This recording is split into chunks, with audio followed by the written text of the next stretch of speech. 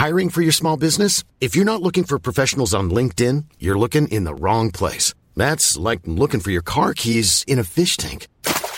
LinkedIn helps you hire professionals you can't find anywhere else, even those who aren't actively searching for a new job but might be open to the perfect role. In a given month, over 70% of LinkedIn users don't even visit other leading job sites. So start looking in the right place. With LinkedIn, you can hire professionals like a professional. Post your free job on linkedin.com/people today. Ready to pop the question? The jewelers at BlueNile.com have got sparkle down to a science with beautiful lab-grown diamonds worthy of your most brilliant moments. Their lab-grown diamonds are independently graded and guaranteed identical to natural diamonds, and they're ready to ship to your door. Go to BlueNile.com and use promo code LISTEN to get $50 off your purchase of $500 or more. That's code LISTEN at BlueNile.com for $50 off. BlueNile.com, code LISTEN.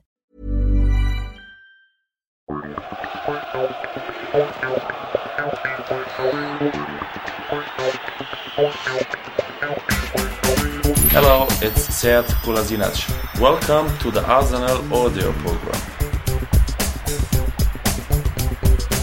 Premier League, Monday 1st of April 2019. Arsenal vs Newcastle. Kick-off 8 p.m. Contents: Head Coach, Captain, Voice of Arsenal, Historic Hat-Trick, Club Culture, On This Day, Tales of the Century, Match Action, Arsenal vs Rennes, Community, Visitors, Newcastle, Arsenal Women, Player Feature, Granit Xhaka, Teams.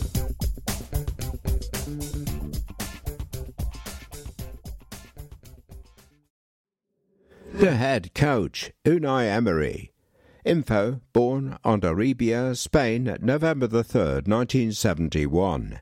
Previous clubs as manager, Lorca Deportivo, Almeria, Valencia, Spartak Moscow, Sevilla, Paris Saint-Germain. After 2.5 weeks without a game, the head coach is raring to go again in the Premier League. Unai was speaking to Josh James. Good evening. We are ready to go again in the Premier League after a long time without football. After a very, very positive training camp in Dubai, we are back with full focus on the rest of the season, starting tonight against Newcastle. We wanted to go to Dubai to have different weather, a different temperature. It was good, and we also trained with very good facilities. We discovered all the things that we wanted to there, and we also played a good match with our supporters. We have a lot of supporters out in Dubai already, and we also took a lot over there. We have the habit of playing 3 matches in a week, and when we are doing that, the players are very focused to prepare, to rest, to play 3 matches consecutively. So when we reach the international break, we can rest other players. In this international break, we decided to go away to train for 4 days and play a match in a different country. But it's the same idea, the same spirit. Don't stop, keep moving forward, training with the players, with the young players with us in Dubai. Then on Friday, we met with everybody as a group again to focus on tonight's match. I think for the players and for me, we have this habit to play a lot of matches in 1 week. The competition is coming back. We are progressing step by step, and for us, it is getting better. The adaptation for all the players in their work is getting better, and we are keeping confidence. The players are also showing they wish to do something important this year. The key time is now. The break we had is key for the next month, and we are focused for the rest of the season. Our objective in the league is clear: to stay in the top 4. We are working and being competitive each match. Now, in these last 8 league matches, we need to play with a lot of personality like we did against Manchester United. We know it's going to be difficult because we are surrounded by other big teams, but I think we are working very well and we are taking confidence to have chances in the last matches. Each match is our next objective, and we think game by game. The next game is at home with our supporters against Newcastle, so it's up to us to enjoy each match with the possibility of finding the 3 points.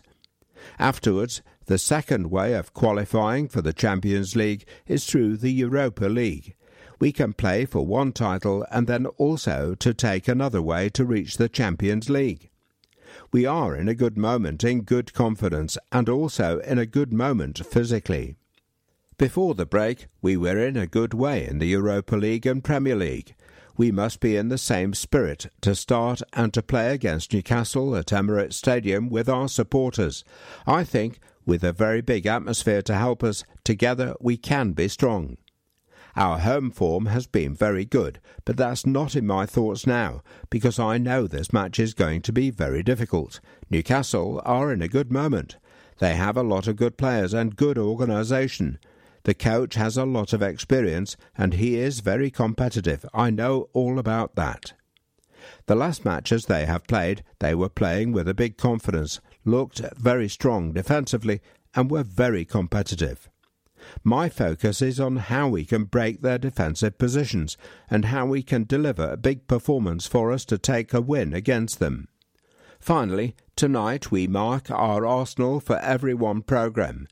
Personally, I can say I am proud to be a member of the Arsenal family. For me, it is a family that welcomes everybody and brings people together through respect and a love of football. It is an important part of a football club that anybody can come and enjoy watching a match. It does not matter about their differences or background. As the head coach, I want to make it clear that everyone is welcome here. Tonight we will celebrate the diversity of the Arsenal family, because that is what makes us so strong. From Emery Angle. Every matchday programme we provide extra insight into the life and times of the head coach. Unai Emery had the last laugh the last time we had a game on April Fool's Day. 2 years ago to the day, he picked up his second major honour as manager of Paris Saint-Germain, the French League Cup. He had only been at the club for 10 months when his side defeated Monaco 4-1 in the final, to add to the Trophée de Champion he lifted in his first game. His goal scorers in the win over Monaco were Julian Draxler, Angel Di Maria and Edinson Cavani. 2. Thomas Lemar netted for Monaco. It was one of 7 trophies he won in 2 seasons in France.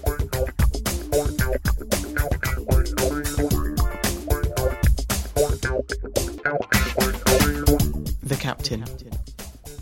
Info. Born. Toulay, France, September 10th, 1985. Joined Arsenal from Lorient on July 2nd, 2010. Previous clubs: Guingamp, Tours, Lorient. Arsenal debut versus Liverpool, A, League, August 15th, 2010, drew 1-1.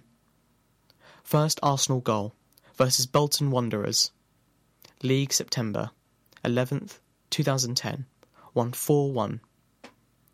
Arsenal Honours, FA Cup, winner 2014, 2015, 2017, Community Shield winner 2014, 2015. Laurent Koscielny. Laurent discusses a very productive break in Dubai and the importance of tonight's match, both on and off the pitch. It feels like it has been ages since our last match against Rennes. We are glad to be back and start the final sprint of the season. Here tonight against Newcastle. There are only 6 weeks left to go until the end of the campaign, and we still have so much to play for. Between the Premier League and Europa League, it has been a very exciting time, and we feel very confident that we can do really well in both competitions. You probably all saw that we had been to Dubai for a training camp for a week, and it was a really positive experience. We had never done it since I had been at the club, and it was different and really beneficial, I felt. We trained hard and in excellent conditions. It was also a great occasion for the squad to gel even more. You spend quality time with the staff and your teammates, but in a different environment than usual. For the team spirit and our unity, it was very good. There were some youngsters as well, and for them too, it was a great experience. I feel that is exactly what we needed at this time of the season, even if some of the boys were away from their national teams. Since our last match against Rennes, our focus has been on Newcastle game tonight. Against Rennes, it has been a very good win. We knew that our performance in the first leg over in France was not good enough, but we always believed that we could come back to go through. The support from you guys was amazing, and we felt all your energy. The atmosphere was electric, and we all knew that if we started the game well, we would put ourselves on the right path to qualify. We did just that. The first goal was crucial, and to get another one so quickly put us in a very strong position. I was delighted for Ainsley to score. He had been working really hard, and he deserved it. The third goal was brilliant too. In the build-up and the celebration, I think it's fair to say that we all enjoyed Abba's Black Panther, and I knew that he wanted to do it. The week before he was not sure where the mask was, so he couldn't do it. This time, he knew and he did it. He celebrated like that with Batman or Spider-Man masks at other clubs, so it was just a matter of time before he did it here. I don't know if he has something planned for tonight, but I really hope he scores again. Tonight will be a rough game. Newcastle has been good and solid in 2019. They are always well organised and well drilled. Rafael Benitez is our good manager, and they are strong physically but good technically too. Rondon is so impressive in the air, and they have great crosses of the ball, as well to serve him and play on his strengths. We will have to defend very well again, and find the right balance between attacking and defending. We will have to be patient and disciplined, too, while putting them under pressure. We have been so good at home this season, and we have the confidence and momentum here. Every game now, until the end of the season, is huge. To a lot of people, the 2 legs against Napoli might feel like the toughest encounters because they are such a big team.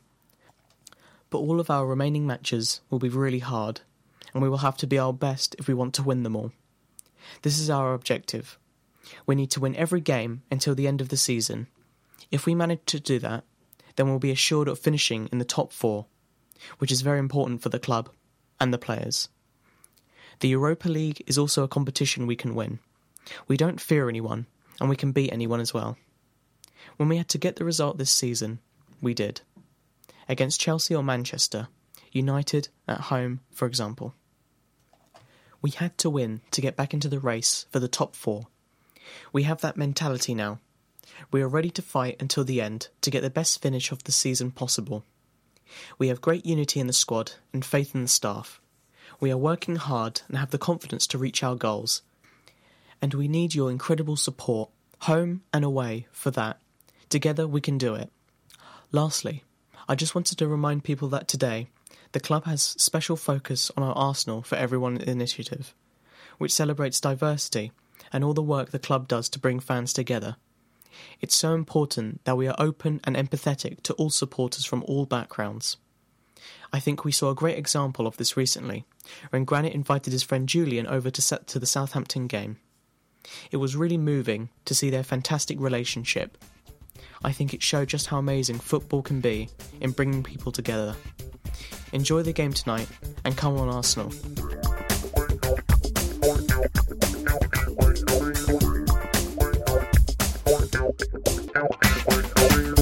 Voice of Arsenal.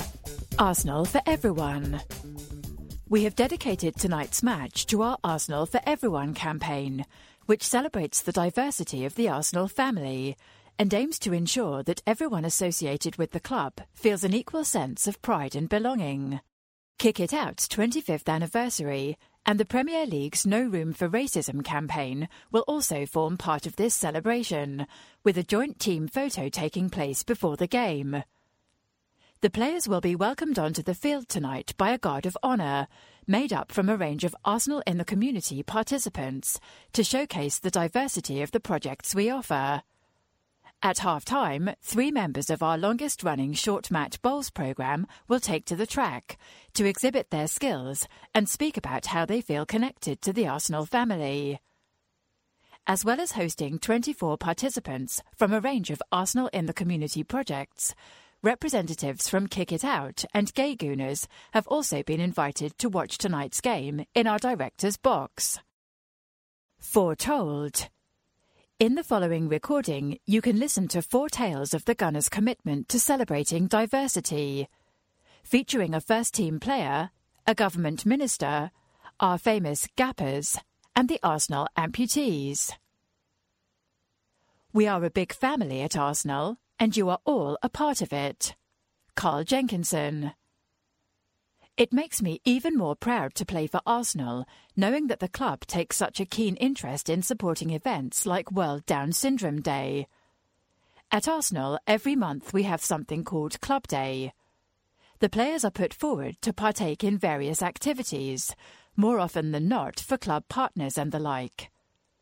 We were coming to the end of this particular Club Day when I met Ben and Emmanuel. As part of Club Day, we sometimes get to help out with some of our community schemes. This was one of those occasions. As soon as I walked into this room next to our indoor hall, there were Ben and Emmanuel.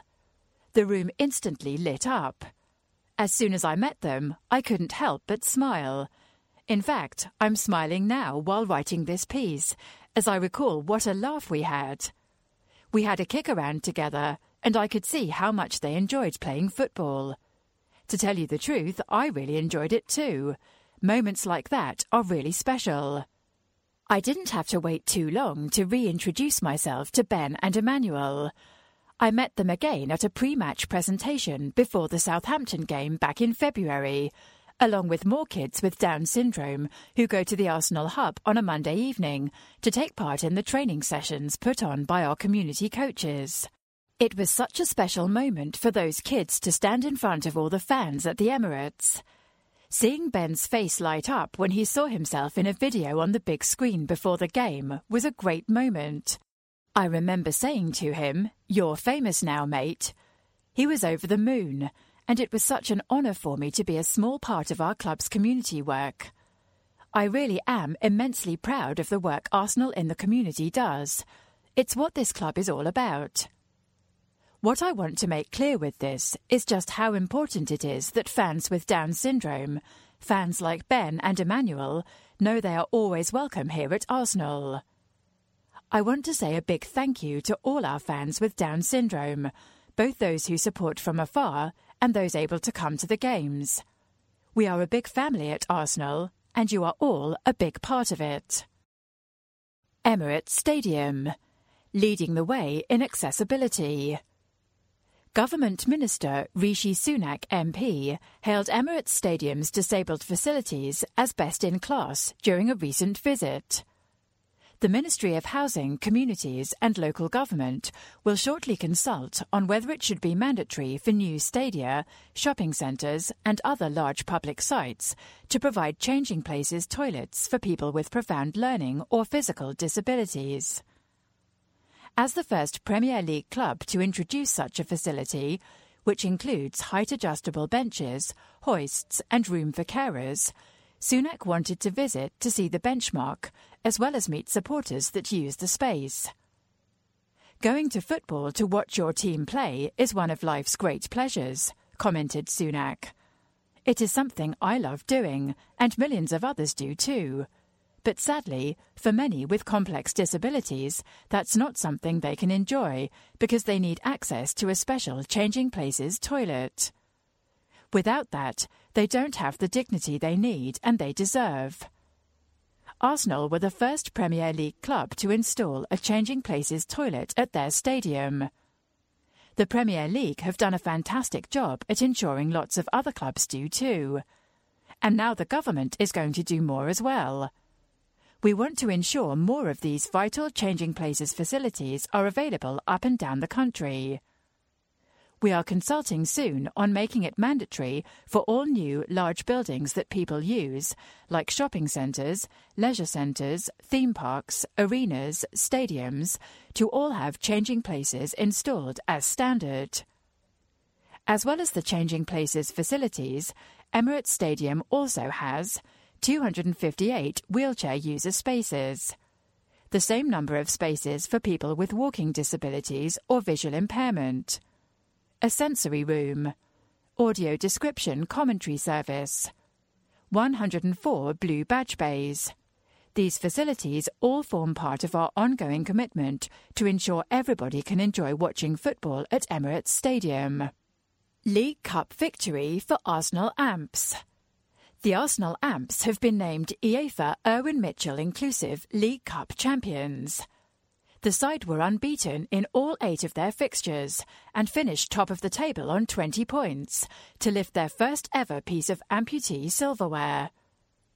Manchester City and Everton came second and third respectively in the 9-team tournament, which was hosted at Boldmere St Michael's FC. More than 90 players competed on the day, and there was an age range of 30 years spanning between the youngest and oldest of the players. It was a great day to be involved in. The England Amputee FA did a fantastic job of bringing it all together, commented Arsenal in the Community coach Dan Openshaw. To be a part of it was great, and of course to win and be unbeaten throughout all 8 games really topped it off for us. The guys have shown superb commitment to our sessions and to developing the team that we have here, so they deserve nothing less. Hopefully there will be plenty more days like this in the future. Tony Mills and Helder Silva took part for the side, following on from their World Cup campaign with England, which was supported by the Arsenal Foundation. Tackling mental health around the world.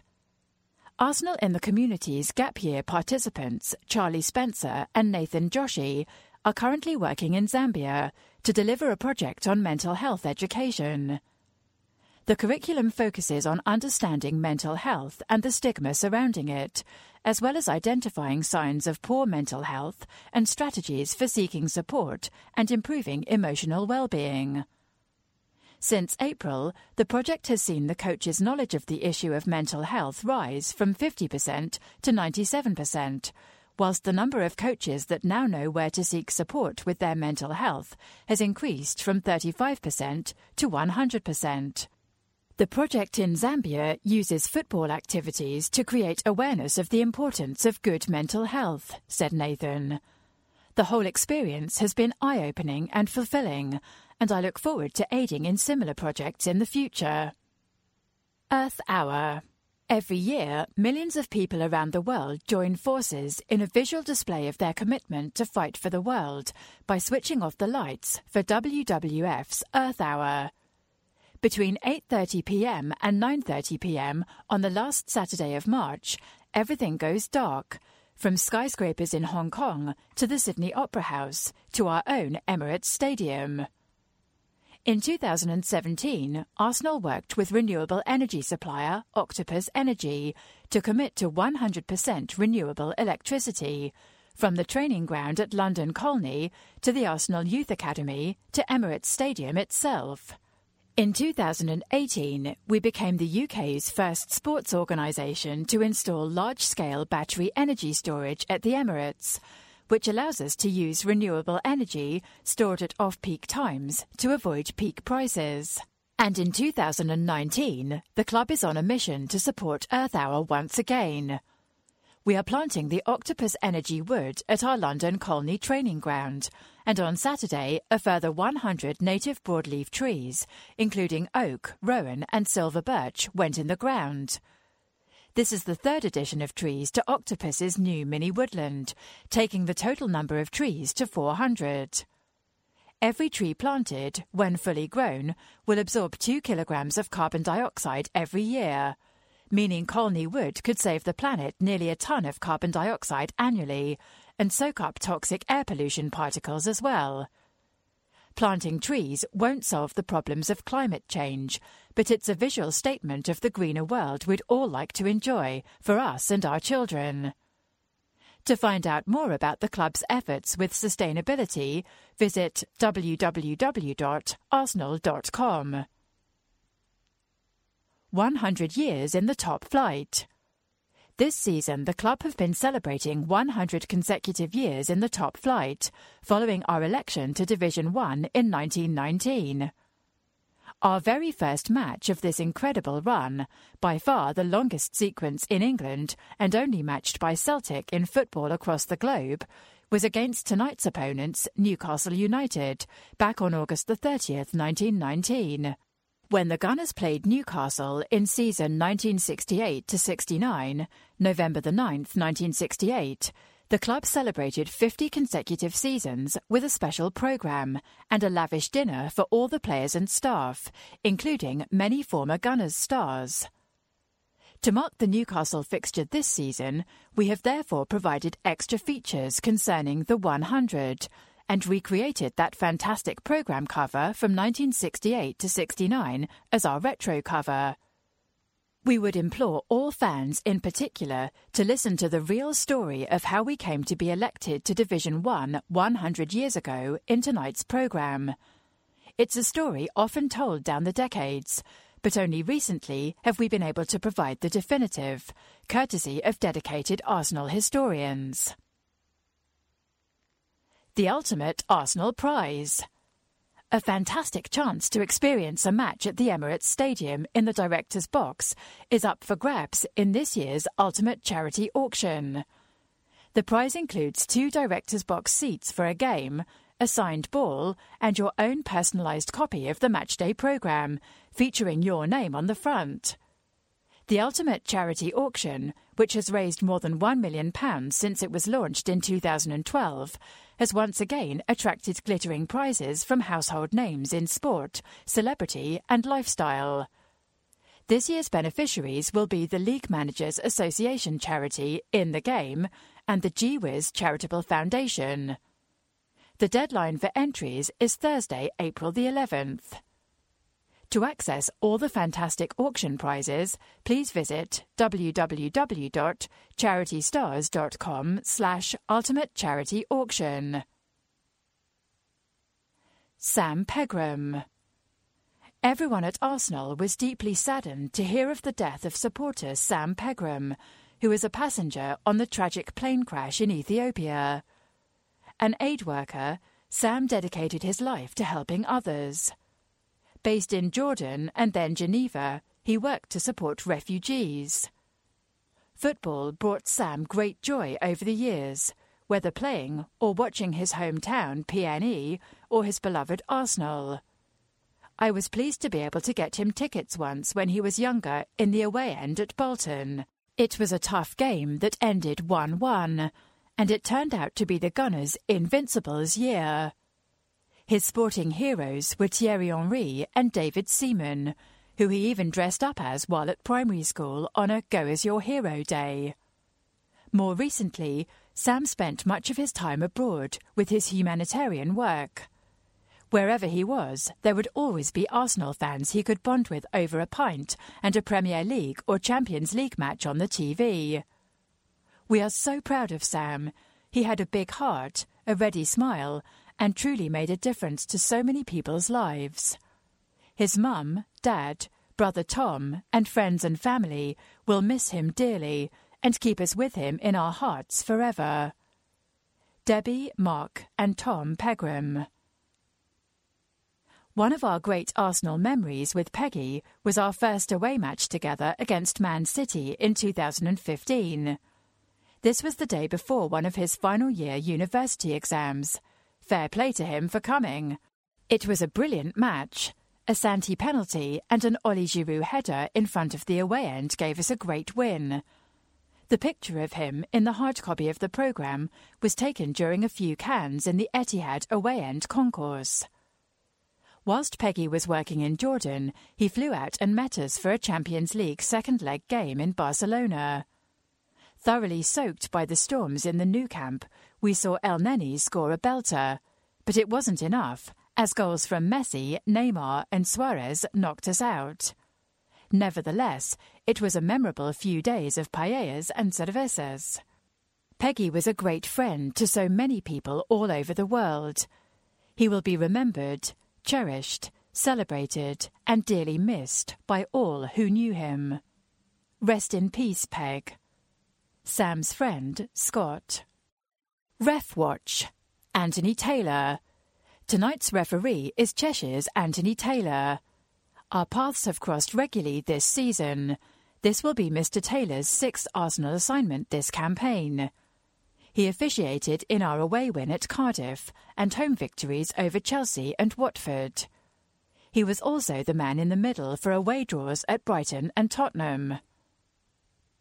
Coming up, tomorrow, the under-18s host Tottenham at London Colney, 12 p.m.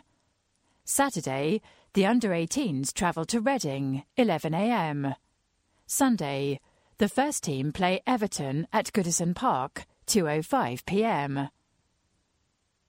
Report it. Discriminatory chanting and antisocial behaviour is offensive to all fans and not tolerated. If you witness any form of offensive behaviour, you can report it to a steward or use our See Something, Say Something service by texting FOUL to 67777, together with a description of the incident. We are proud of the diverse nature of our team, our fans and wider community. Thank you for your support. On this day, 1949, 1971 double winner Sammy Nelson was born. 1995, Arsenal beat Norwich 5-1. Hartson 2, Dixon, Merson, own goal. 2000, 10-man Arsenal beat Wimbledon 3-1. Canu 2, Henri. Bag it. In every domestic programme this season, the club's kit partner Puma are giving away Arsenal shoulder bags. Just answer this question to be in with a chance of winning. Who scored Arsenal's first goal in the 2-1 win at St James's Park this season? Email your answer with full name and address to programme@arsenal.co.uk or tweet @AFCprogramme. Entries by Friday, April the 5th. PL Stats 2018-19. Shots: Pierre-Emerick Aubameyang, 56. Alex Lacazette, 52. Henrik Mkhitaryan, 23. Alex Iwobi, 21. Granit Xhaka, 18. Chances created: Mesut Özil, 34. Granit Xhaka, 32. Sead Kolasinac, 28. Pierre-Emerick Aubameyang, 27. Alex Iwobi, 26. Alex Lacazette, 24. Henrik Mkhitaryan, 23. Aaron Ramsey, 22. Successful passes: Granit Xhaka, 1,637. Lucas Torreira, 1,240. Shkodran Mustafi, 1,096. Matteo Guendouzi, 1,056. Socrates, 1,000. Successful crosses: Sead Kolasinac, 11. Hector Bellerin, 9. Granit Xhaka, 8. Alex Iwobi, 7. Pierre-Emerick Aubameyang, 5. Mesut Özil, 5. Clearances: Shkodran Mustafi, 126. Socrates, 92. Laurent Koscielny, 57. Granit Xhaka, 47. Nacho Monreal, 41. Arsenal. League champions 1930-31, 1932-33, 1933-34, 1934-35, 1937-38, 1947-48, 1952-53, 1970-71, 1988-89, 1990-91, 1997-98, 2001-2, 2003-4. FA Cup winners 1930, 1936, 1950, 1971, 1979, 1993, 1998, 2002, 2003, 2005, 2014, 2015, 2017. League Cup winners 1986-87, 1992-93. Charity Community Shield winners 1930, 1931, 1933, 1934, 1938, 1948, 1953, 1991, shared, 1998, 1999, 2002, 2004, 2014, 2015, 2017. Fairs Cup winners 1969-70. European Cup winners 1993-94. FA Youth Cup winners 1966, 1971, 1988, 1994, 2000, 2001, 2009. Arsenal Football Club, 75 Drayton Park, London, N5 1BU, 0207 619 5000. Website www.arsenal.com. Email programme@arsenal.co.uk.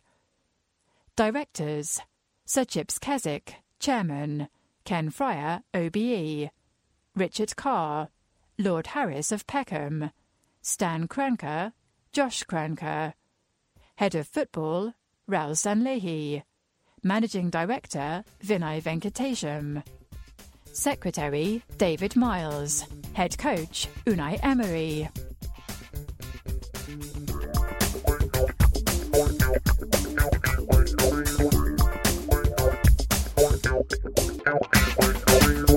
"100 consecutive years in the top flight. Historic hat-trick.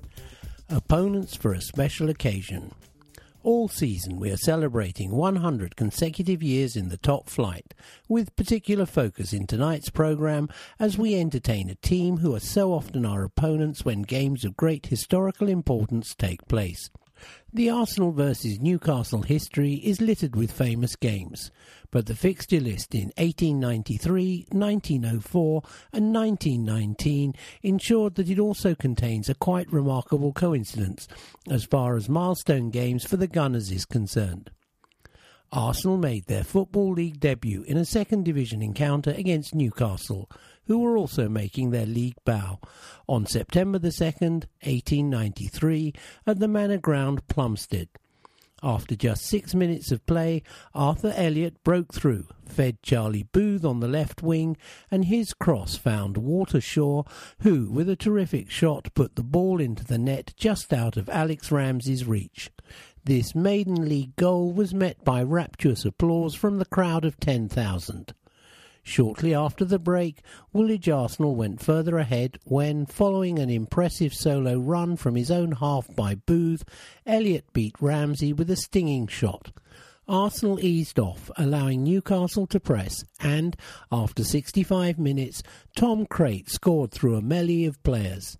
This goal spurred the Magpies on, and Jock Sawley netted shortly afterwards in similar fashion, and the game ended in a 2-2 draw. It was also the Magpies who played Woolwich Arsenal in the Gunners' first ever game in the highest echelon on September the 3rd, 1904 at St James's Park in Division 1. This was also the first match in Newcastle's first ever league title winning campaign. The crowd of 25,000 enthusiastically received both sides and acknowledged Arsenal as a welcome newcomer into the top flight. The champions-elect opened the scoring in the 10th minute when, direct from a corner, Jock Rutherford beat Jimmy Ashcroft in the Woolwich Arsenal goal.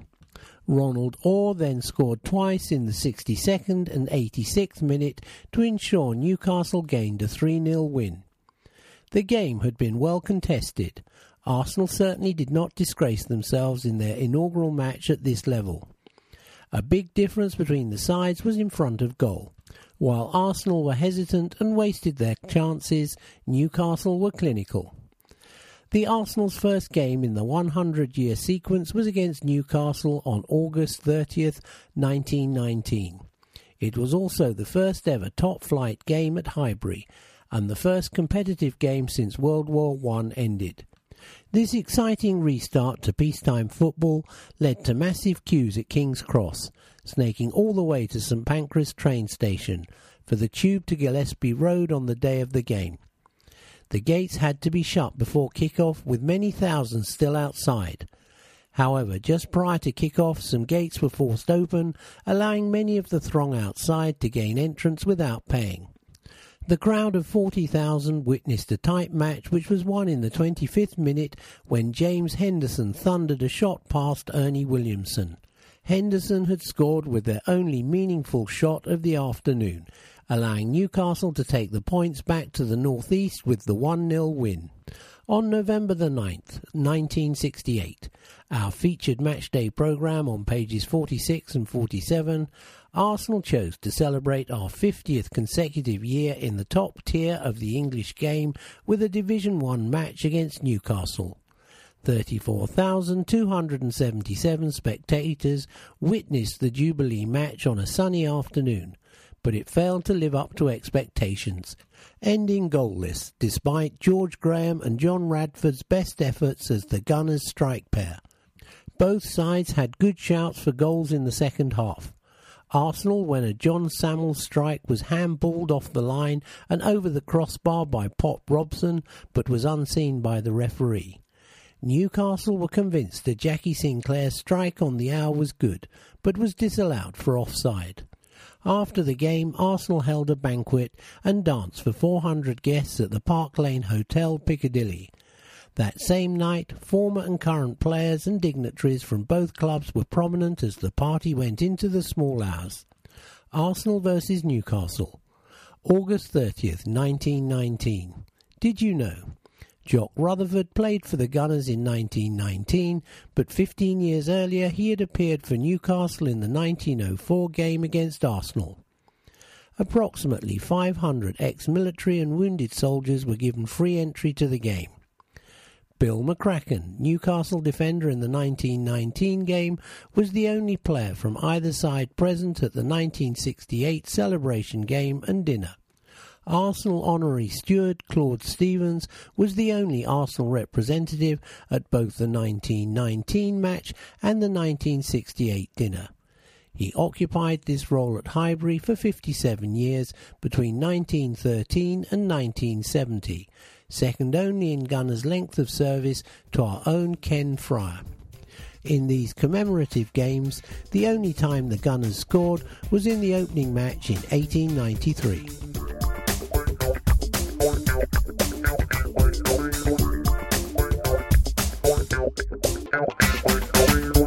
Club culture. Arsenal around the world. Dover Gooners celebrate a milestone. The Dover Gooners are 25 years old this year. However, their journey started 44 years earlier when an 8-year-old Tim Padfield, growing up in post-war Dover, decided to support the Arsenal because, although he knew they wore red and white, he thought they must be pretty special to play a cup final wearing old gold shirts. From then on, Tim made the 180-mile round trip to Highbury on an increasingly frequent basis until, in 1971, he got his first season ticket with fellow Gooner Bushy Normack. Unfortunately, Bushy was unable to go to the 1979 Cup final as he had an illness that would ultimately claim his life.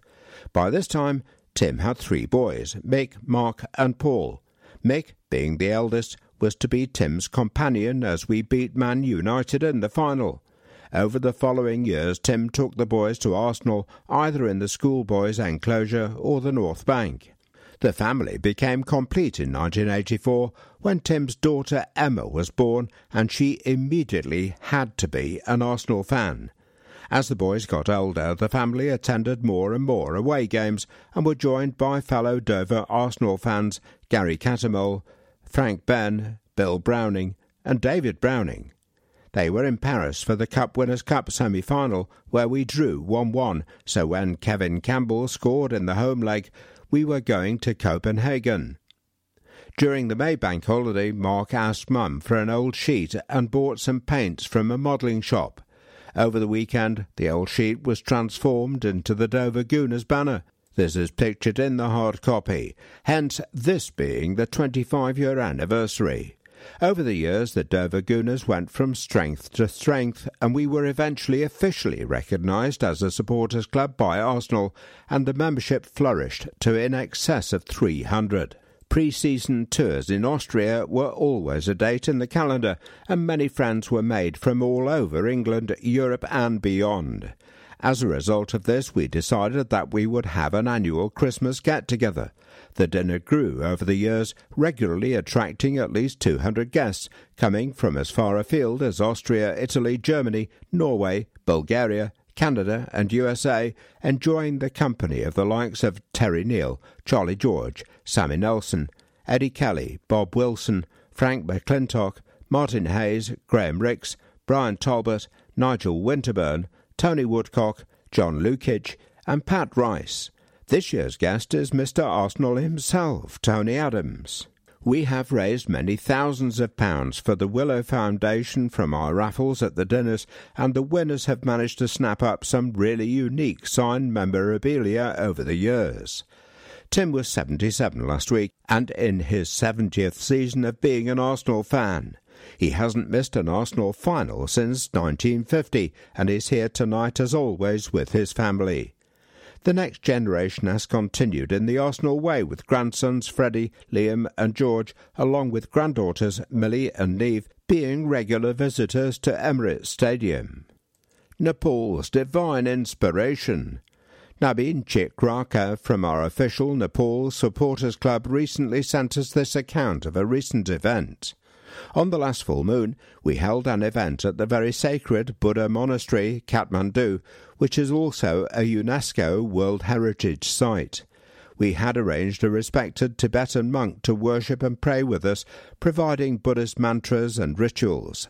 This was to provide special wishes for Arsenal's success in the Europa League this season, to win all the remaining Premier League fixtures and confirm a top four finish, also to be Premier League champions next season and to keep our players injury-free. There were around 42 Nepalese Gunners and Gunnerettes participating and worshipping together. We hope this will help to fulfil the wishes of all our fellow global Gunners. We would like to show you one of our members who we think looks like Mesut Ozil. What do you think? This is, of course, a photograph in the hard copy of this programme. Generous Thailand. Thailand Arsenal have presented a total of 23,500 baht to the Thai Red Cross Society from the Cloth Bag Project. The money will go to the Thai Red Cross Society charity programs and victims from heavy storms in the south of Thailand earlier this year.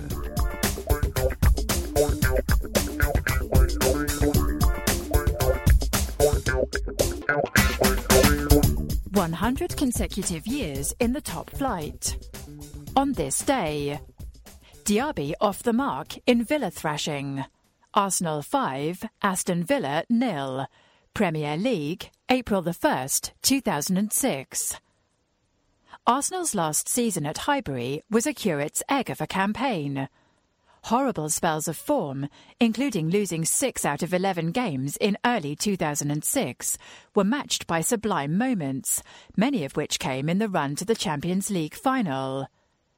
But there were also exceptional performances in the Premier League, one of which came against Aston Villa on April Fool's Day.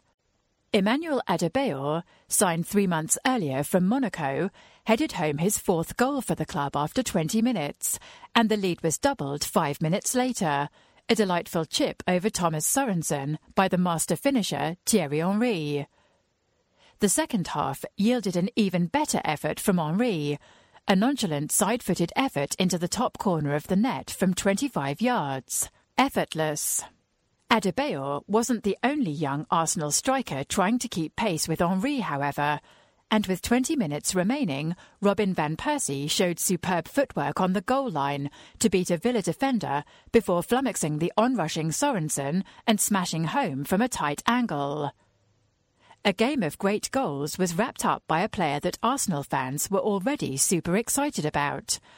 Abu Diaby was the lowest profile of a triple signing that January window, 16-year-old Southampton wonder kid Theo Walcott grabbing most of the headlines ahead of Adebayor and Diaby, who arrived from Auxerre.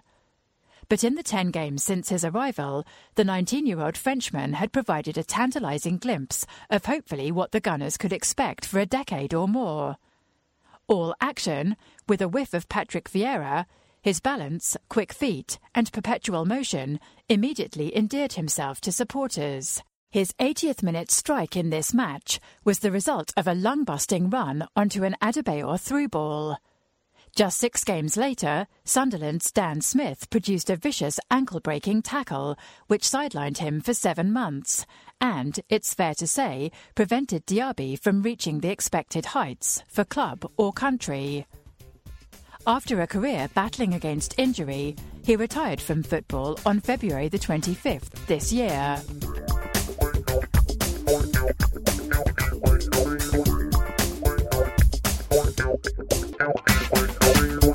"100 consecutive years in the top flight. Defining seasons, 1919-20. Tales of the century. Arsenal elected to the First Division.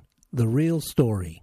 Historians Andy Kelly and Mark Andrews have spent years painstakingly unearthing the real story about Arsenal's election to Division 1 in 1919.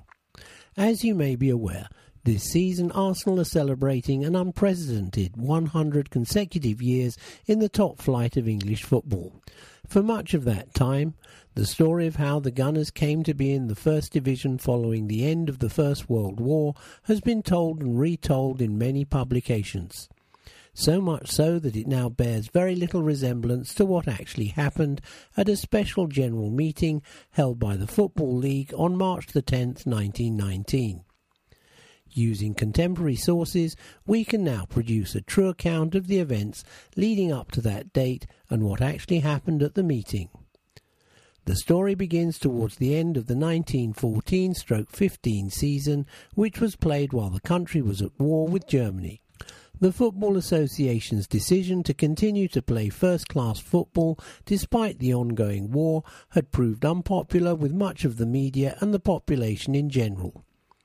A match played between Liverpool and Manchester United on April 2, 1915, was proved to have been fixed by a number of the players, and the result meant that Chelsea were relegated from the First Division at the end of the season.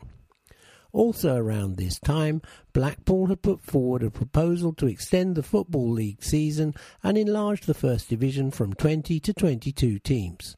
However, before either of these seemingly unconnected events could be deliberated, the FA suspended football with the war continuing to rage, with little sign of abating. Following the cessation of hostilities in November 1918, talk of how football would resume for the 1919-1920 season started where it had left off 3 years earlier. Blackpool's proposal was resurrected, and opinion was that this opportunity should be used to help Chelsea retain their position in the First Division, which they had been unfairly robbed of. However, there was no precedent for this, and it would need to be debated at the special general meeting scheduled for March 10th. On every other occasion that the top flight had been extended previously, the bottom 2 teams had been invited to take part in an election along with any other teams from the second division who also wanted to be considered. This system was again used in 1919, and the clubs that were interested in being elected started their campaigning as early as January. Tottenham used Southern-based newspaper The Sportsman as their mouthpiece, whilst Arsenal aligned themselves with the Athletic News based in Manchester. Arsenal chairman Sir Henry Norris wrote a letter, which is held in the Arsenal Museum, to its very influential editor Jimmy Catton, asking him to lobby on behalf of Arsenal. This proved a shrewd move, as 34 of the 40 Football League teams were based north of Birmingham. Norris's main argument in favour of Arsenal was that they were the first southern team to play in the Football League back in 1893 and had remained loyal to the league ever since. On the day of the meeting, it was agreed to extend the First Division to 22 teams. Chelsea were elected unopposed as expected, and Arsenal topped the poll of the other clubs, gaining 18 votes to Tottenham's 8. It has been written that the Football League chairman John McKenna made a rousing speech in favour of Arsenal at the meeting, but this was not reported in any newspaper at the time, even those that gave forensically detailed accounts of the meeting. If he had made such a speech, it would have been big news.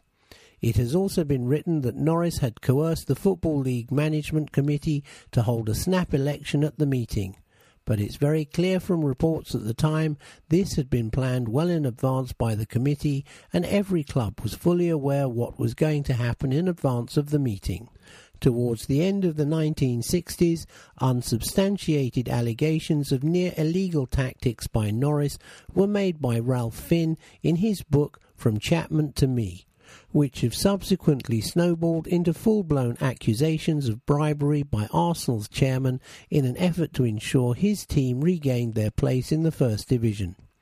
No evidence has been found of inducements being offered by Norris, only conjecture, and it would be a very high-risk strategy to approach as many as 17 other football club chairmen and hope that none of them would reveal such impropriety, especially as Norris had much to lose, having been knighted for his work during the war. Perhaps the most telling indication of who provided the most influence towards Arsenal's cause came in April 1930. At a lecture in Hornsey, Herbert Chapman introduced the guest speaker as the man who got Arsenal into the First Division. The speaker, Jimmy Catton.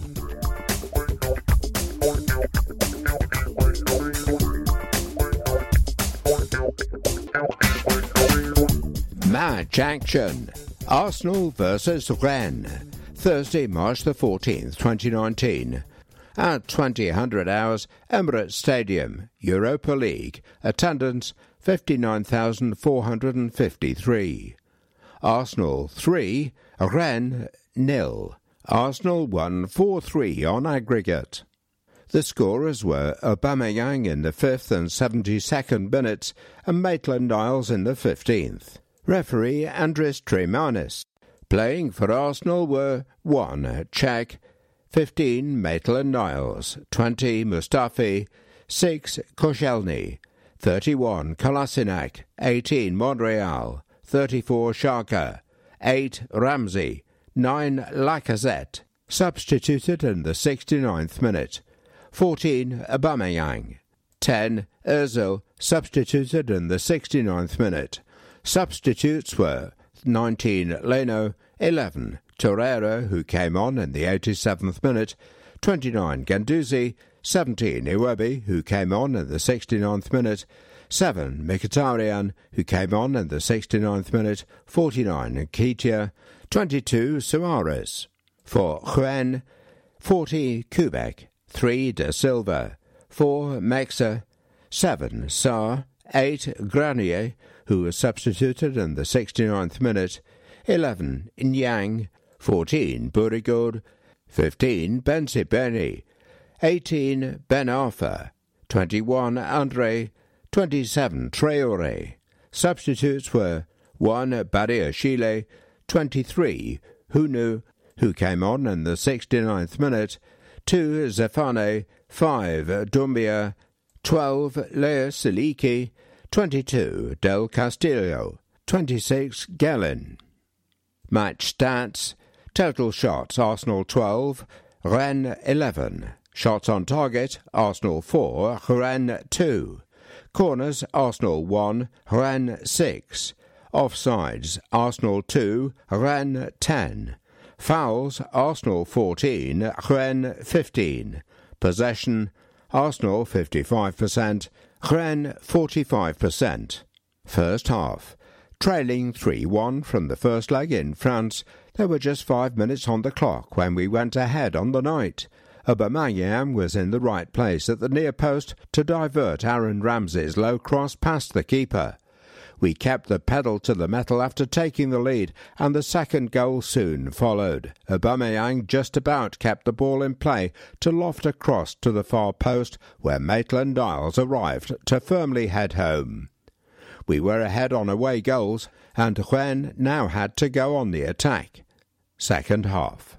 And early in the second half, Rennes so nearly scored an away goal of their own, but Patracek was down smartly to fingertip Mbaye Niang's low shot onto the post. The game was getting increasingly scrappy, and the longer the game stayed at 2-0, the more nervy it became. Sead Kolasinac made a superb tackle in the box before Bensibeni struck the post, though he was flagged offside. Unai Emery introduced Henrik Mkhitaryan and Alex Iwobi, and the latter shot just wide with virtually his first touch. Moments later, Mkhitaryan was involved in the third goal. He fed Kolasinac on the left, and his low cross for Aubameyang was perfect for him to tap home. Our top scorer then celebrated his 22nd of the season by donning a Black Panther mask. Aubameyang missed 2 chances to wrap up his hat-trick, but in the end it didn't matter. We are through to face Napoli in the last 8. The numbers: 1970, we last overhauled a 2-goal deficit in Europe in the Fairs Cup final against Anderlecht in 1970. 12. Ainsley Maitland-Niles was the 12th player to score for us in the Europa League this season, the most of any side in the competition. 4. We have kept 4 consecutive clean sheets at home in Europe for the first time since April 2009, 6 in total in that run. There are 7 photographs with this report. The main one under the scoreline has the caption, "Pierre-Emerick Aubameyang scores the all-important 3rd goal." The other 6, clockwise from top left. Former Rennes star Petr Cech saves from Adrien Hunou. Ainsley Maitland-Niles is thrilled to have made it 2-0 for the Gunners. Alexandre Lacazette battles with Benjamin Andre. Nacho Monreal, 1 step ahead of the game as usual. Aaron Ramsey fires a goal. Sead Kolasinac celebrates with goalscorer Pierre-Emerick Aubameyang, a.k.a. the Black Panther.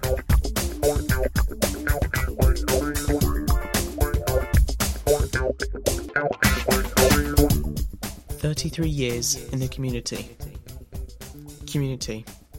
Using the power of Arsenal to positively impact the lives of young people since 1985. Kicks Respect Cup. On Saturday, March 16th, we hosted our first Kicks Respect Cup at Hale End, home of our youth academy.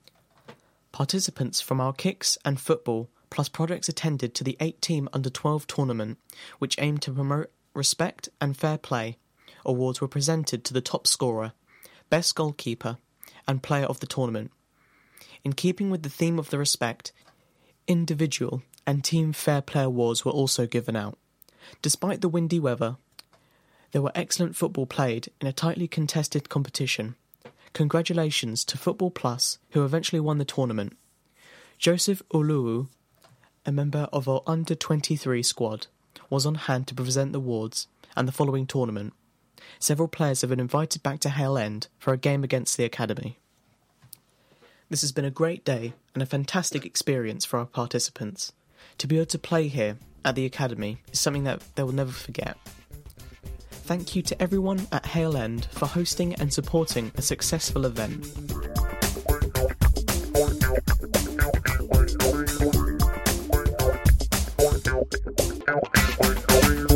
The visitors, Newcastle United. Newcastle United are close to securing another season in the Premier League and have been in good form of late under the expert tactician Rafael Benitez. With 35 points on the board and 7 games to go, Newcastle United are within touching distance of Premier League safety. Wins in each of their last 5 league games at St James's Park, where they lost their opening 5 fixtures of the campaign, including a 2-1 defeat against Arsenal, have enabled Rafa Benitez's side to pull clear of a relegation zone that they have hovered uncomfortably close to for much of the season. This is only the Magpies' second season back in the top division, following their promotion as championship winners in 2016-17. Last term was also something of a struggle until they turned things around with a blast of 4 straight wins in the early spring, eventually finishing in a respectable 10th place with 44 points. If they can maintain their recent form, especially their recent home form, until the end of the season, matching that feat would seem an achievable target. While Newcastle have been wooing the locals of late on Tyneside, they have not won any of their last 7 away games in the Premier League, losing 4 and drawing 3 since they prevailed 1-0 at Huddersfield with a Solomon Roden goal in December. Indeed, they have won just twice on their travels in this league campaign, the other victory coming at Burnley, 2-1 in late November. But recent draws at Wolves, 1-1, and last time out at Bournemouth, 2-2, have edged them towards mid-table sanctuary. Should Newcastle stay up, they will celebrate their 25th Premier League season in 2019-20.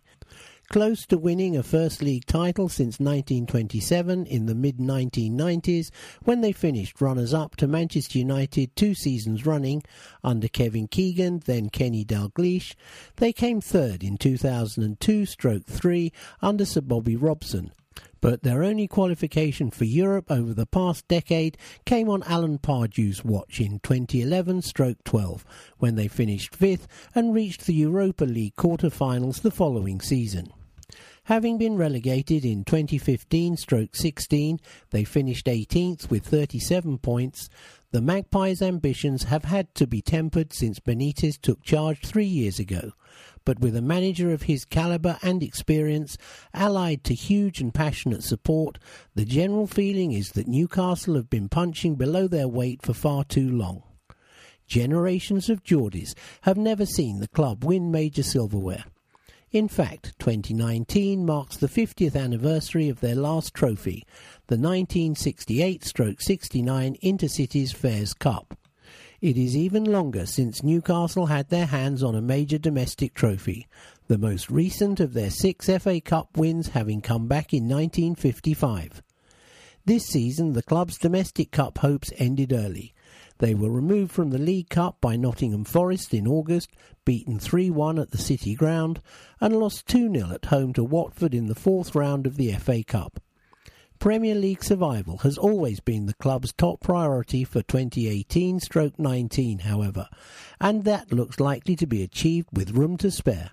The breakdown. Star-Spangled Magpie. DeAndre Yedlin enjoyed a special moment when he played for the USA against Chile in a friendly last Tuesday. Winning his 59th cap, the 25-year-old captained his country for the first time. By George. When Newcastle beat Arsenal 1-0 in the 1952 FA Cup final, the goal came from Chilean striker George Robledo. The next Chilean to score in the FA Cup final was Arsenal's Alexis Sanchez in the 2015 4-0 Cup final win over Aston Villa. The visitors, Newcastle United. You can find Premier League appearances and goals for all the Newcastle United players this season towards the end of tonight's programme.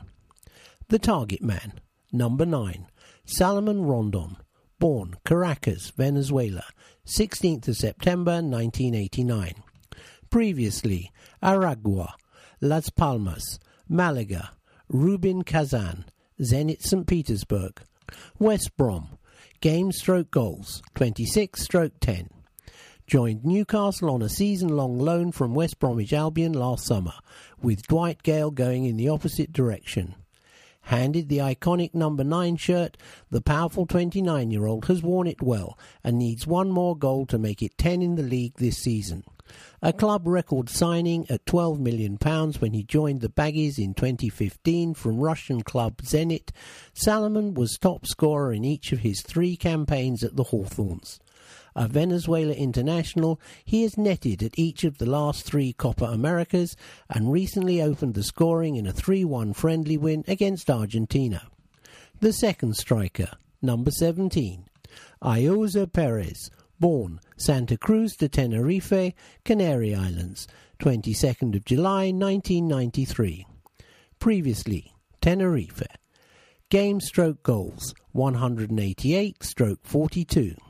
The effervescent Spanish forward left his native Canary Islands for Newcastle in 2014 after an excellent season in the Spanish second division and has made a positive impression on the Geordie faithful, establishing himself as a mainstay of the team's attack under Rafa Benitez. He struck a memorable double against Everton last month to turn prospective defeat into a 3-2 win, making it 6 goals for the season in the league, all at home. The diminutive 25-year-old was also on target at St James's Park in a 2-1 win against Arsenal this time last year. Looks familiar. Founded in 1892, Newcastle's kit in the first 2 years of their life was that of Newcastle East End FC, red shirts with white shorts and red socks. In 1894, the club adopted the black and white stripes as their home kit, which had been used as the reserve team's colours. The cultured left foot, number 11, Matt Ritchie, born Gosport, 10th of September 1989. Previously, Portsmouth, Dagenham and Redbridge, loan. Notts County, loan. Swindon, Bournemouth.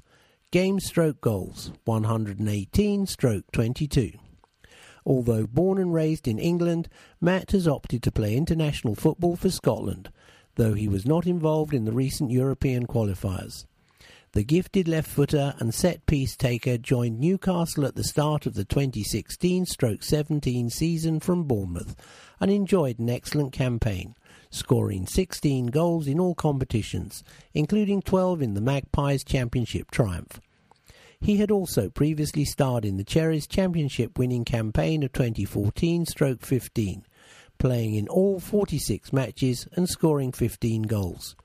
On his return to the Vitality Stadium 2 weeks ago, he fired home Newcastle's late equaliser in a 2-2 draw. 8 ballers. Miguel Almiron is the 8th Paraguayan to play in the Premier League, the previous 7 being Antolin Alcaraz, Wigan, Fabian Balbueno, West Ham, Paulo da Silva, Sunderland, Diego Gallivan, Newcastle, Juan Iturbe, Bournemouth, Christian Riveros, Sunderland, and Roque Santa Cruz, Blackburn, Man City. Lascelles Hoop Dreams. Jamal Lascelles hails from a family of professional basketballers. His dad, Tim, was a star player for Derby Storm through the 80s and 90s. Older brother Rema currently plays for Leicester Riders in the BBL, having previously played college basketball in America. Old Fools. Newcastle have faced Arsenal just once before on April Fool's Day, 108 years ago. George Morrell's Woolwich Arsenal travelled to St James's Park on April 1st, 1911 and returned to South London with a 1-0 victory under their belts, courtesy of a John Chalmers goal. It was revenge for the Gunners, who had lost the reverse fixture earlier that season 2-1, and Arsenal had the upper hand at the end of the season, finishing 8th in Division 1, 2 places above the Gunners. The Breakdown, Basics, formed 1892. Nickname, the Magpies. Stadium, St James's Park. Owner, Mike Ashley. Record appearance maker, Jimmy Lawrence, 498. Record goal scorer, Alan Shearer, 206. The skipper, number 6, Jamal Lascelles, born Derby, 11th of November 1993. Previously, Nottingham Forest, Stevenage, loan, Nottingham Forest, loan. Game/goals, 131/8. An England youth and under-21 international, Jamal was signed by Newcastle from Nottingham Forest in 2014 before spending his first season back on loan at the City Ground. He came into his own at St James's Park during the club's championship-winning campaign and was named club skipper by Rafa Benitez. He has remained a linchpin of the Magpies' defence in the Premier League, although he missed the recent trip to Bournemouth through injury. With fellow centre-back Fabian Schär suspended this evening, he will hope to be fit again to lead the side. The ex-gunner, number 14, Isaac Hayden, born Chelmsford, 22nd of March 1995. Previously, Arsenal, Hull, loan. Game/goals, 88/4. An Arsenal Academy graduate, an England youth international at every age group from under 16 to under 21, Isaac had a loan spell at Hull before leaving North London for Tyneside on a 5-year deal in 2016 and starring in his new club's championship-winning campaign. A defensive midfielder with a strong physique, the 24-year-old played only 2 first-team games for Arsenal, both in the League Cup, but has re-established himself as a regular in the Newcastle side since the turn of the year, starting all of the club's last 13 Premier League games and scoring in a 1-1 draw at Wolves. Born in the USA, number 22, DeAndre Yedlin, born Seattle, USA, 9th of July 1993. Previously, Seattle Sounders, Tottenham, Sunderland, loan. Game/goals, 93/2. A member of the USA side that reached the last 16 of the 2014 World Cup, The pacey fullback joined Tottenham after that tournament, but made just one appearance before joining Sunderland on loan and fixing a permanent deal to Newcastle in August 2016. A championship winner in his debut season, he has been the first choice right back in the past 2 Premier League campaigns and will reach 100 appearances for the club at the end of the season if he plays in all the club's 7 remaining fixtures. The second of his 2 Newcastle goals came in a 2-1 defeat at Man City last September. Played in the USA, number 24, Miguel Almiron, born Asuncion, Paraguay, 13th of November 1993. Previously, Cerro Porteño, Lanús, Atlanta United. Game/goals 6/0. Newly acquired in January for a club record £21 million fee from MLS champions Atlanta United, Miguel arrived with a reputation as an eye-catching dribbler and goalscorer. A Paraguay international, he spent 2 seasons in the USA and was voted into the MLS All-Star team in both of them.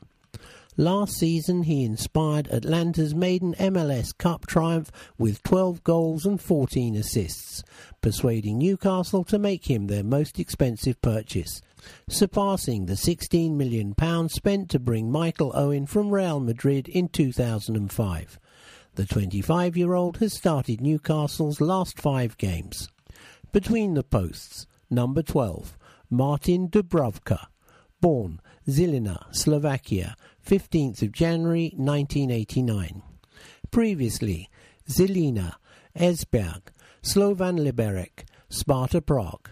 Game/goals 43/0.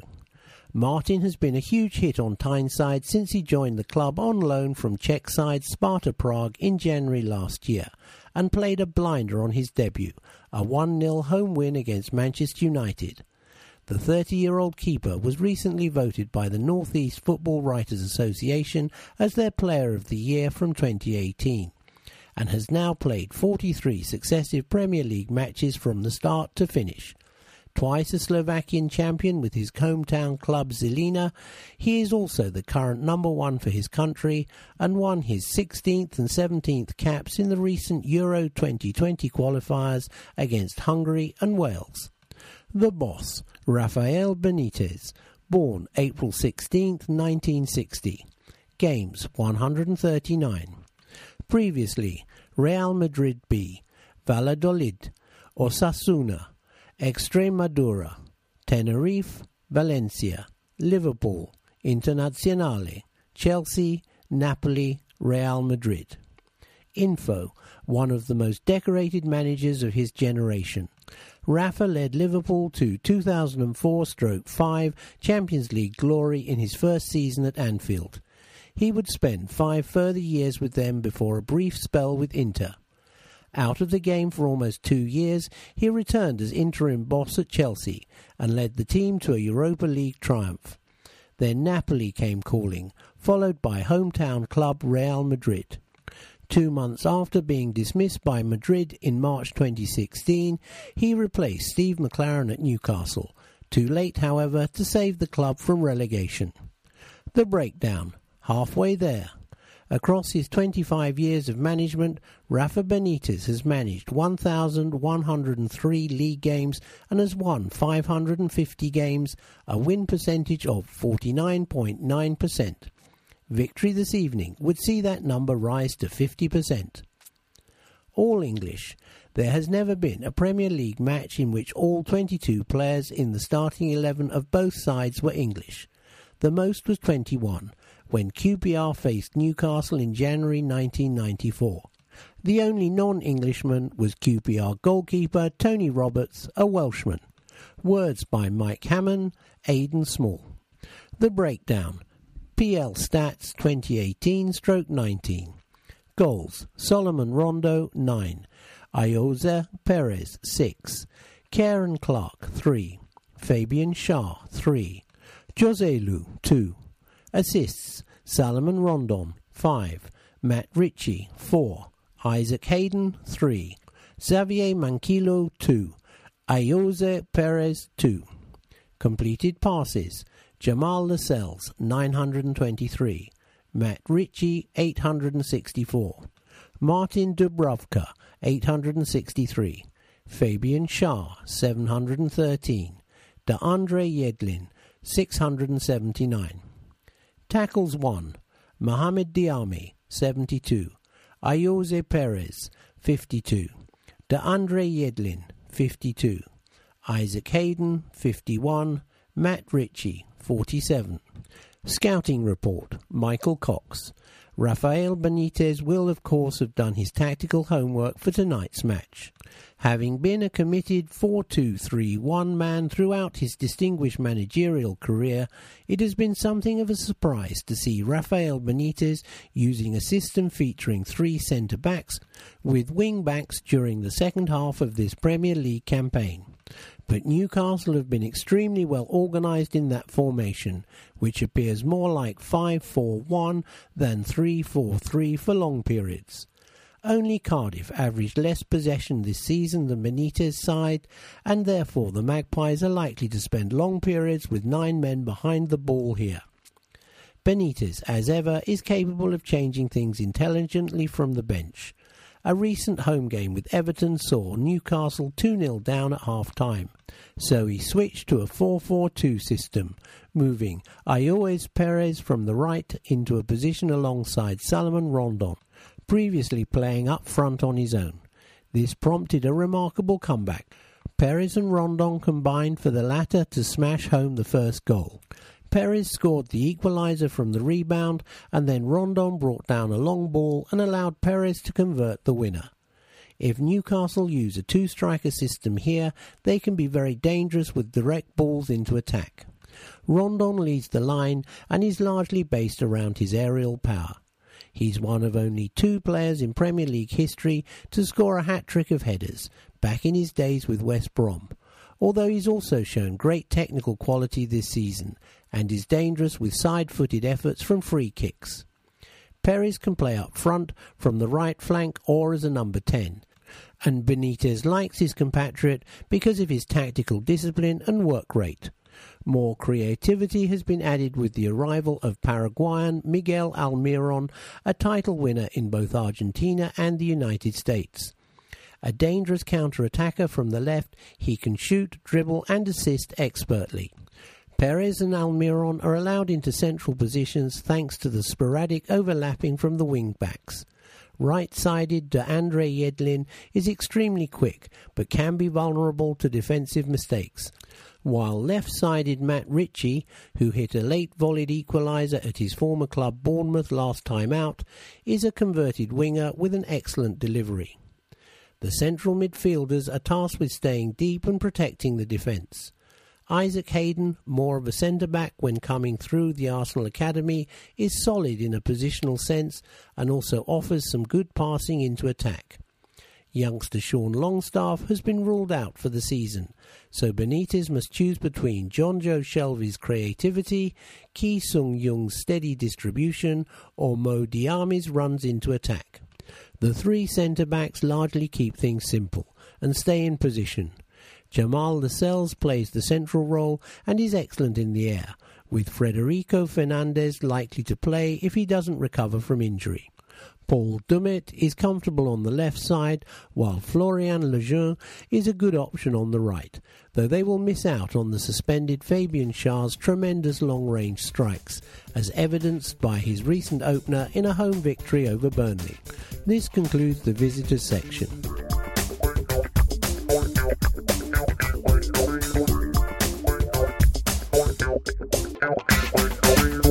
Arsenal women. The Gunners regain top spot after a 5-star performance against Liverpool, and news of one of this season's stars committing her future to the Gunners. Women's Super League, Sunday, March the 24th, Prenton Park, Tranmere Rovers FC. Liverpool 1. Sweetman Kirk 76, penalty. Arsenal 5. Little 20. Mead 22, 65. Bloodworth 67. Midema 85. Arsenal reclaimed their place at the top of the Women's Super League, running out 5-1 winners over Liverpool at Prenton Park.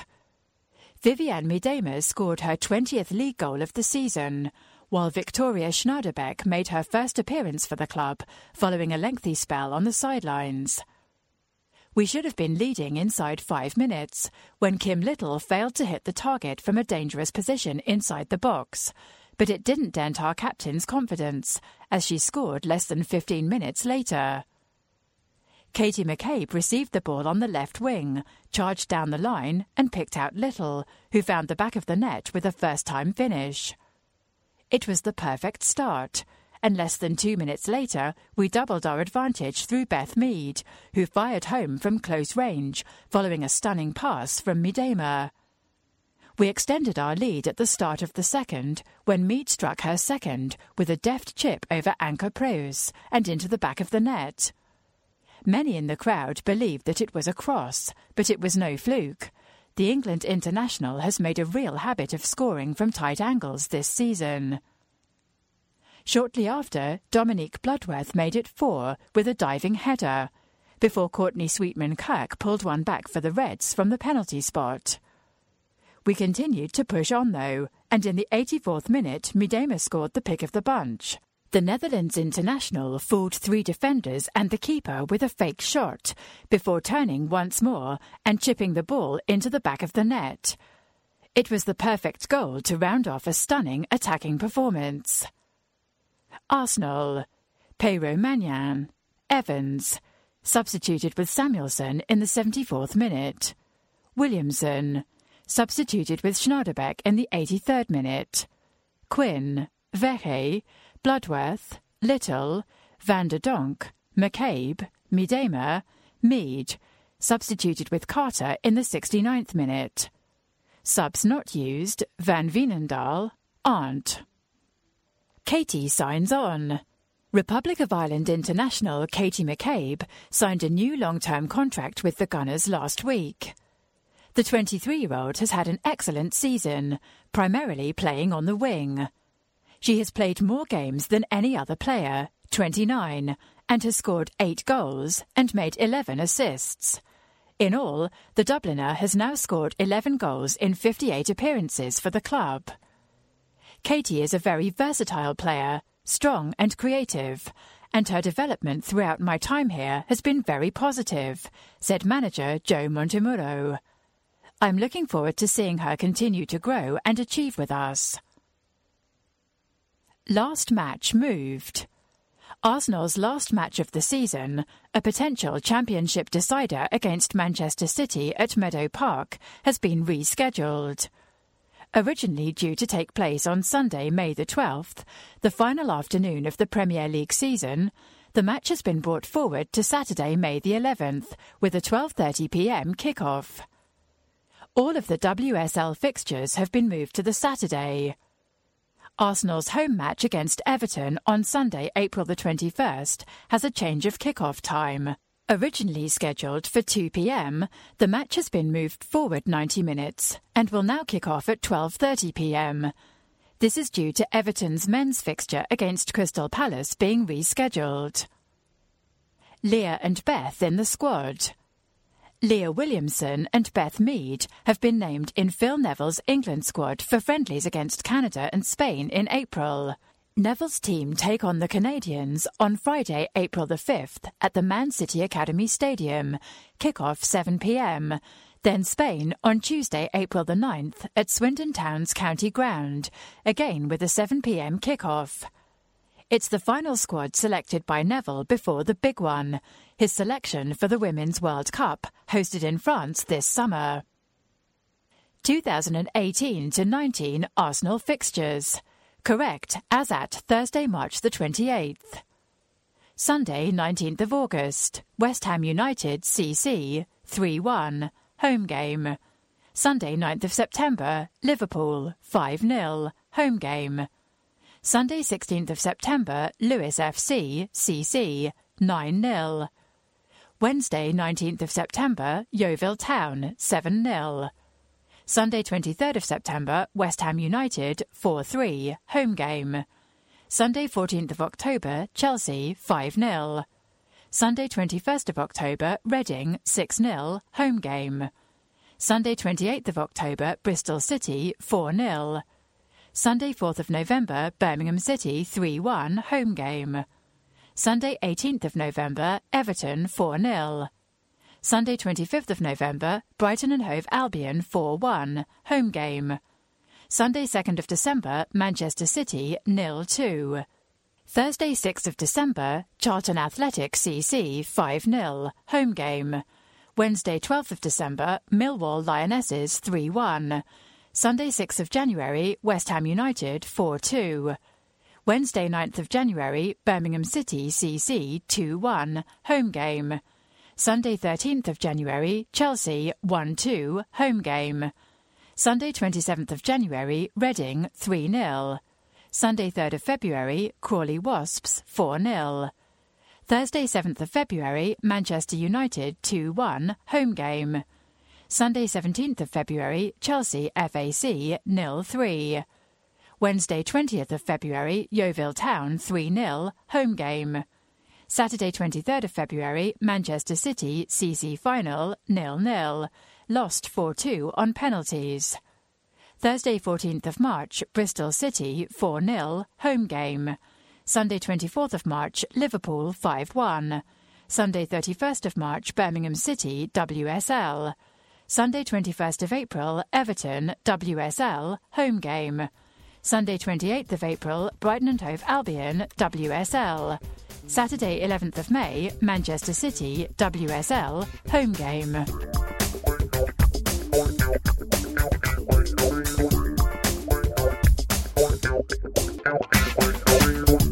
Player interview. Granit Xhaka. December 20th, 2015 was a special evening for Granit Xhaka. Then, 23rd, the Switzerland international had gone full circle at Borussia Mönchengladbach. Recovering from a tricky start to the life in North Rhine-Westphalia to become a key player for the side that would go on to make the Champions League at the end of the season. His influence in the dressing room had steadily grown, and having consistently impressed both on and off the pitch for an extended period. Gladbach boss Andrea Schubert rewarded Granit by handing him the captain's armband for a home match against Darmstadt. Lining up alongside Granit in the tunnel that evening was a 5-year-old Julian, who had won a competition to enter the pitch with the team. A young boy with Down syndrome, Julian was, as he is today, football mad, along with his mother Teresa. Julian would regularly attend Gladbach's open training sessions, waiting for the players before they went out and clapping them on their way back in.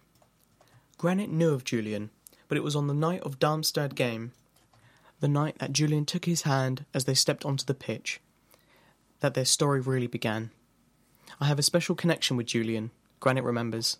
In my first match as captain at Borussia Mönchengladbach, he came onto the pitch with me and I instantly felt this really nice bond with him. The relationship with Julian is really special. I noticed it the first time I ran out onto the pitch with him. There was a special connection. He would always come to training too, no matter if the weather was good, if it was raining, if it was cold, or if it was snowing.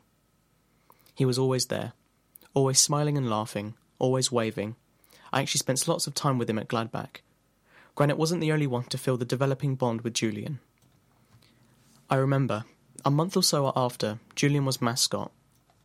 We gave Granit a picture from the day, says Teresa, Julian's mum. At the time I noticed that for Julian, a real bond with Granit had formed. We saw each other very often at Borussia Mönchengladbach's training, and I remember sensing that there was a bond that was good for both Julian and Granit. Granit has devoted so much time to Julian. He would come to meet him before training, and after training, and even during sessions he'd wave to Julian and speak to him. It almost became a ritual, and you could sense that they were building a lasting friendship. It was a beautiful time, and I remember that it made me really upset and fearful when Granit came here to Arsenal. Granit made the move to North London in the summer of 2016, but maintained contact with Julian and Teresa. But why did the two strike up such a connection?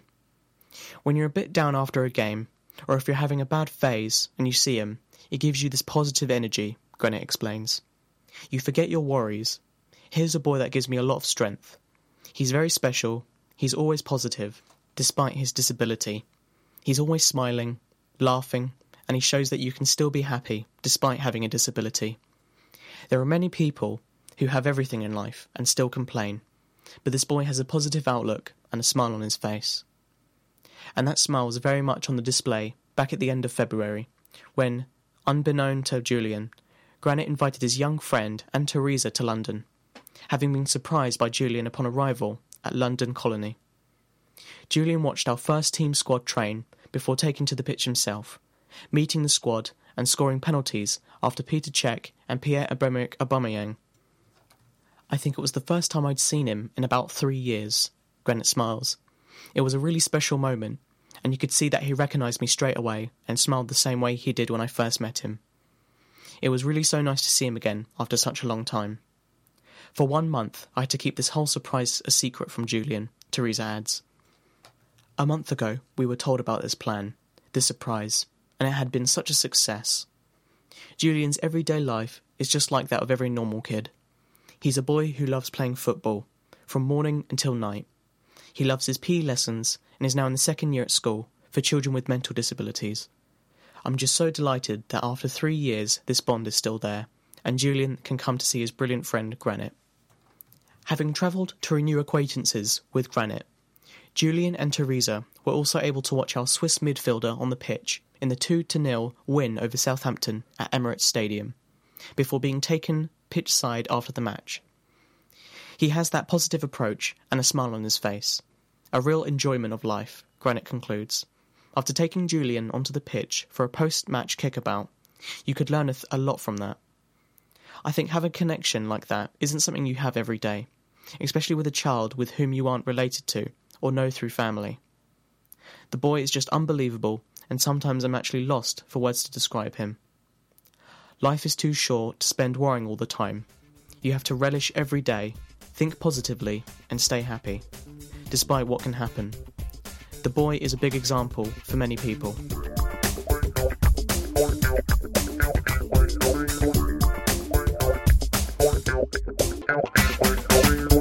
Teams. For Arsenal, head coach Unai Emery.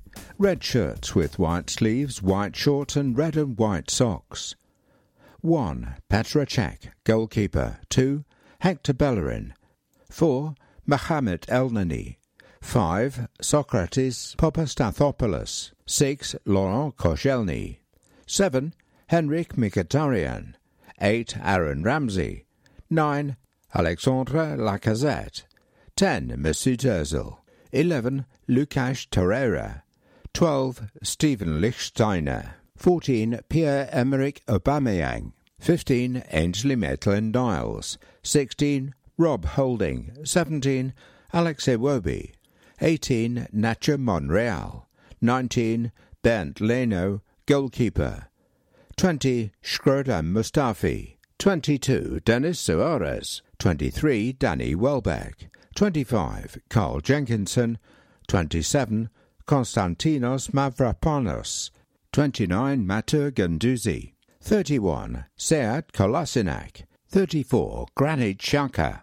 43. Charlie Gilmore. 47. Zach Medley. 49. Eddie Nketiah. 53. Julio Pleguezuelo. 59. Joe Willock.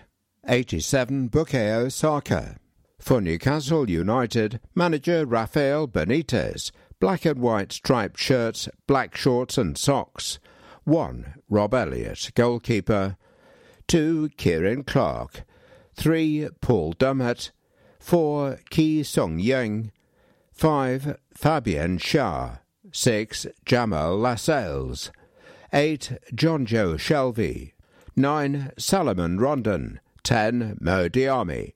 11. Matt Ritchie. 12. Martin Dubravka, goalkeeper.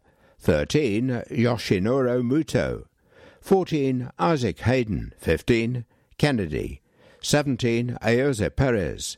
18. Federico Fernandez. 19. Javier Manquillo. 20. Florian Lejeune. 21. Joselu. 22. Deandre Yedlin. 23. Antonio Barreca. 24. Miguel Almiron. 26. Carl Darlow, goalkeeper. 29. Nathan Harker, goalkeeper. 30. Christian Atsu. 36, Sean Longstaff. 41, Freddie Woodman, goalkeeper. Officials: referee Anthony Taylor. Assistant referees Gary Bezic, Adam Nunn. Fourth official David Coote. The Arsenal Foundation, helping young people fulfil their potential through education and sport.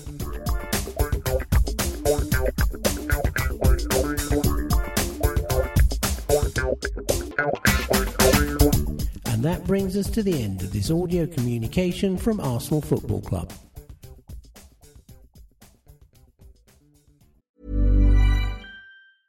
Hiring for your small business? If you're not looking for professionals on LinkedIn, you're looking in the wrong place. That's like looking for your car keys in a fish tank.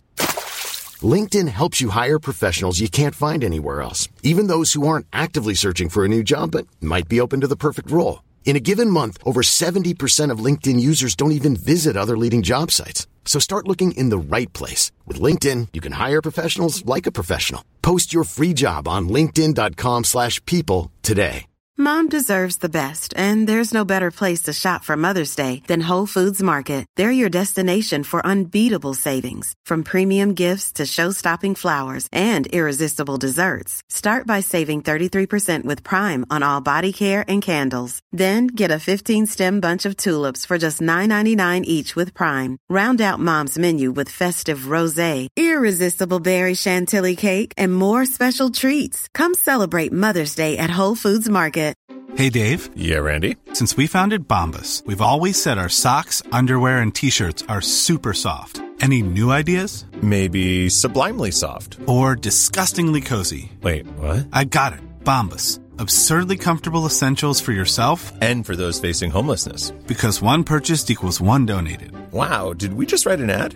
Yes. Bombas. Big comfort for everyone. Go to bombas.com/ACAST and use code ACAST for 20% off your first purchase.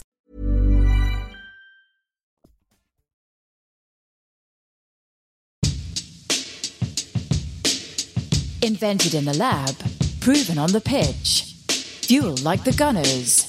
Gatorade. #1 sports drink in the world. The official sports drink of Arsenal Football Club.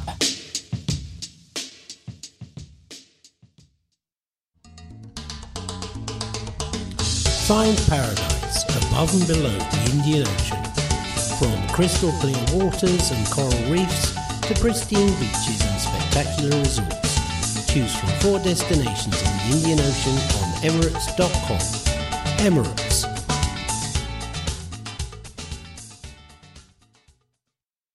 Vitality, health and life insurance. Health and life insurance with up to 50% off monthly gym membership. A joining fee will apply. Vitality.co.uk/rewards. Official wellness partner, Arsenal Vitality. 50% off with Vitality Health Plans. 40% off with Vitality Life Plans with Vitality Optimizer or Wellness Optimizer for an additional £3.80 per month. Minimum monthly premiums and further terms and conditions apply. Virgin Active, flexible individual monthly membership. Excludes Virgin Active, Chiswick Riverside Health and Racquet Club. Nuffield Health, Fitness and Wellbeing Clubs applies to 1-month contracts. Visit vitality.co.uk/gym for further details and participating gyms across the National Vitality Partner Gym Network. Vitality Health and Vitality Life are trading names of Vitality Corporate Services Limited, which is authorised and regulated by the Financial Conduct Authority. Mom deserves the best, and there's no better place to shop for Mother's Day than Whole Foods Market. They're your destination for unbeatable savings, from premium gifts to show-stopping flowers and irresistible desserts. Start by saving 33% with Prime on all body care and candles. Then get a 15-stem bunch of tulips for just $9.99 each with Prime. Round out Mom's menu with festive rosé, irresistible berry chantilly cake, and more special treats. Come celebrate Mother's Day at Whole Foods Market. When you make decisions for your company, you look for the no-brainers. And if you have a lot of mailing to do, Stamps.com is the ultimate no-brainer. It streamlines your processes to make your business more efficient, which makes you less busy. Mail checks, invoices, legal documents, and everything you need to keep your business running with Stamps.com. Seamlessly connect with every major marketplace and shopping cart. Schedule package pickups and see your cheapest and fastest shipping options from different carriers, with rates up to 89% off USPS and UPS rates. And with the Stamps.com mobile app, you can take care of mailing and shipping wherever you are. Make the same no-brainer decision as over 1 million other businesses with Stamps.com. Sign up with code PROGRAM for a 4-week trial, plus free postage and a free digital scale. No long-term commitments or contracts. That's Stamps.com. Code PROGRAM.